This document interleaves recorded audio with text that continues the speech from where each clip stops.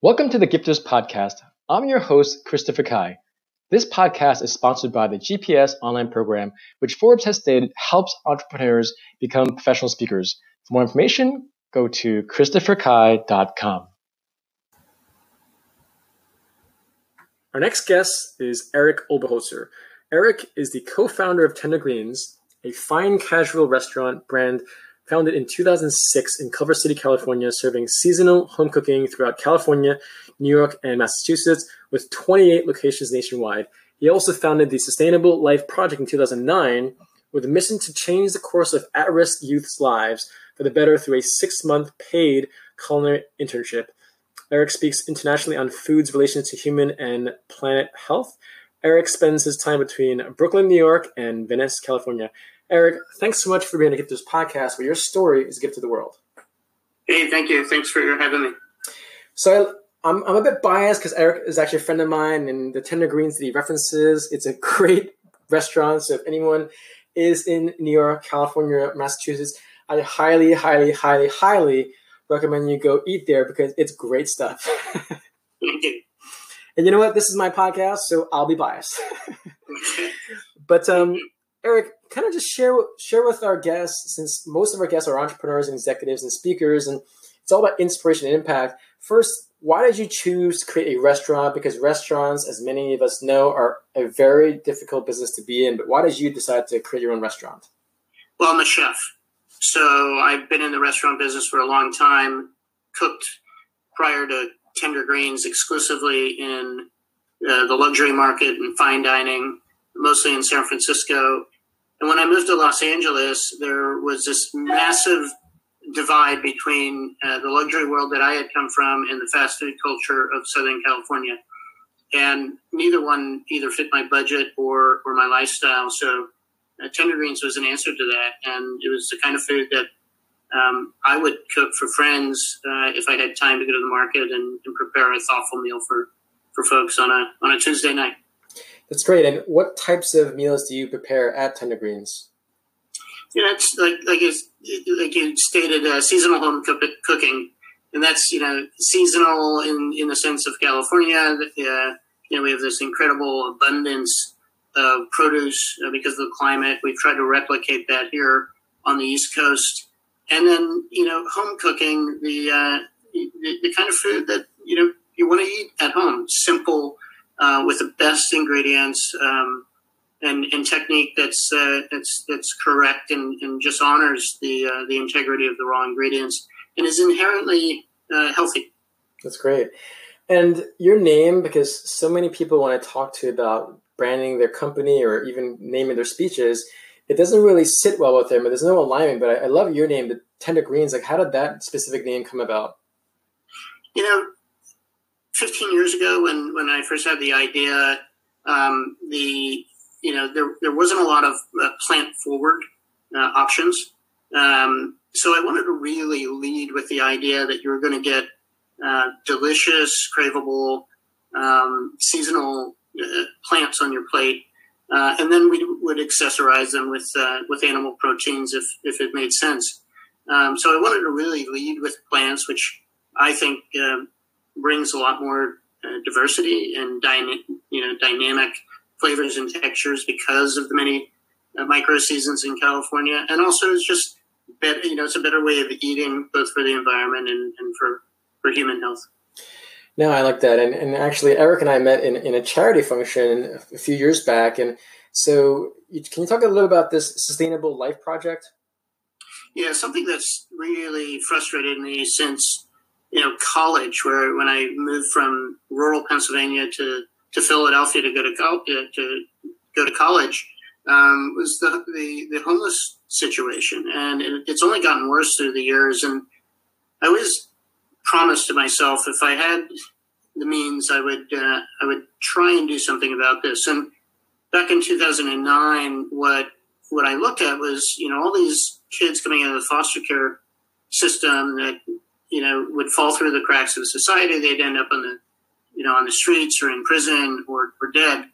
And I thought by giving them access to good food, to the family environment of a restaurant, the structure of a kitchen, and the lifelong skills that one can really use over time by working in a restaurant. I thought I might be able to change the course of their lives, and many years later, we've got so many stories to share of success where kids who were completely out of options, were really just statistics, are now working as managers and leaders of our organization.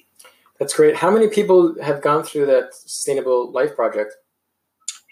We've graduated probably about 60 or 70. We've had many others go through it over the years.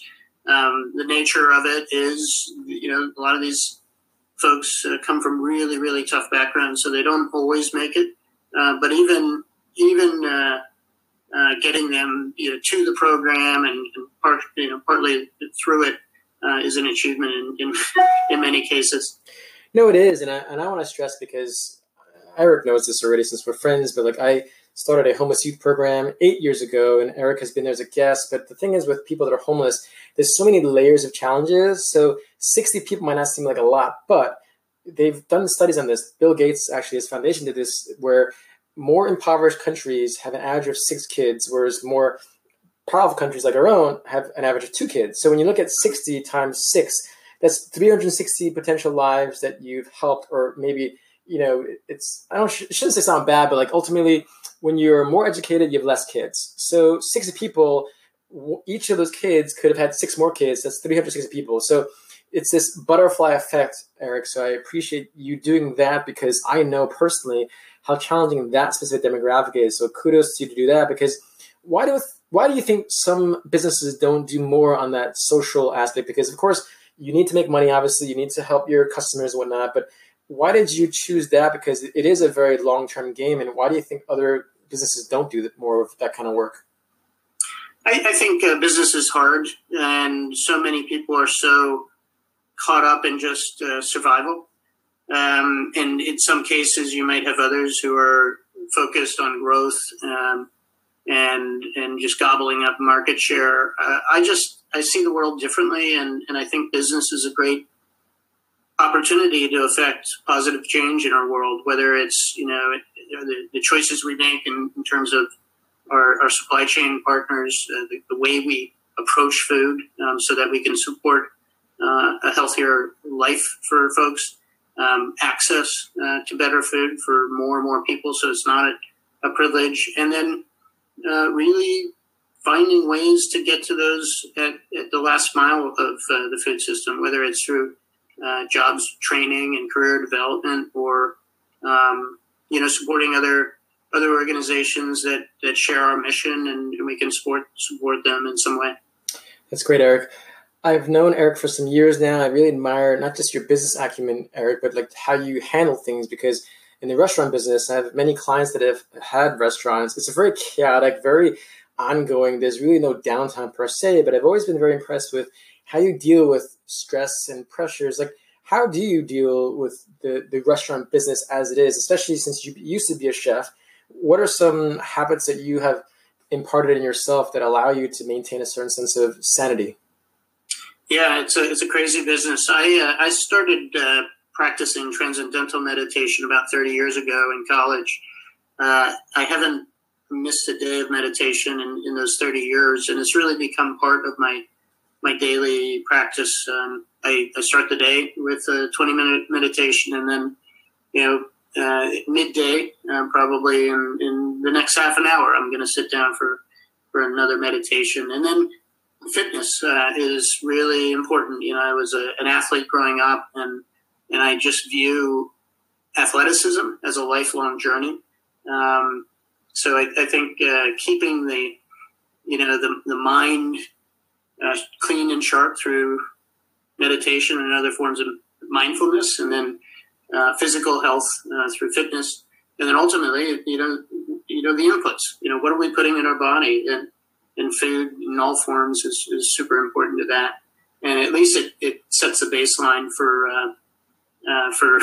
one to navigate a crazy world.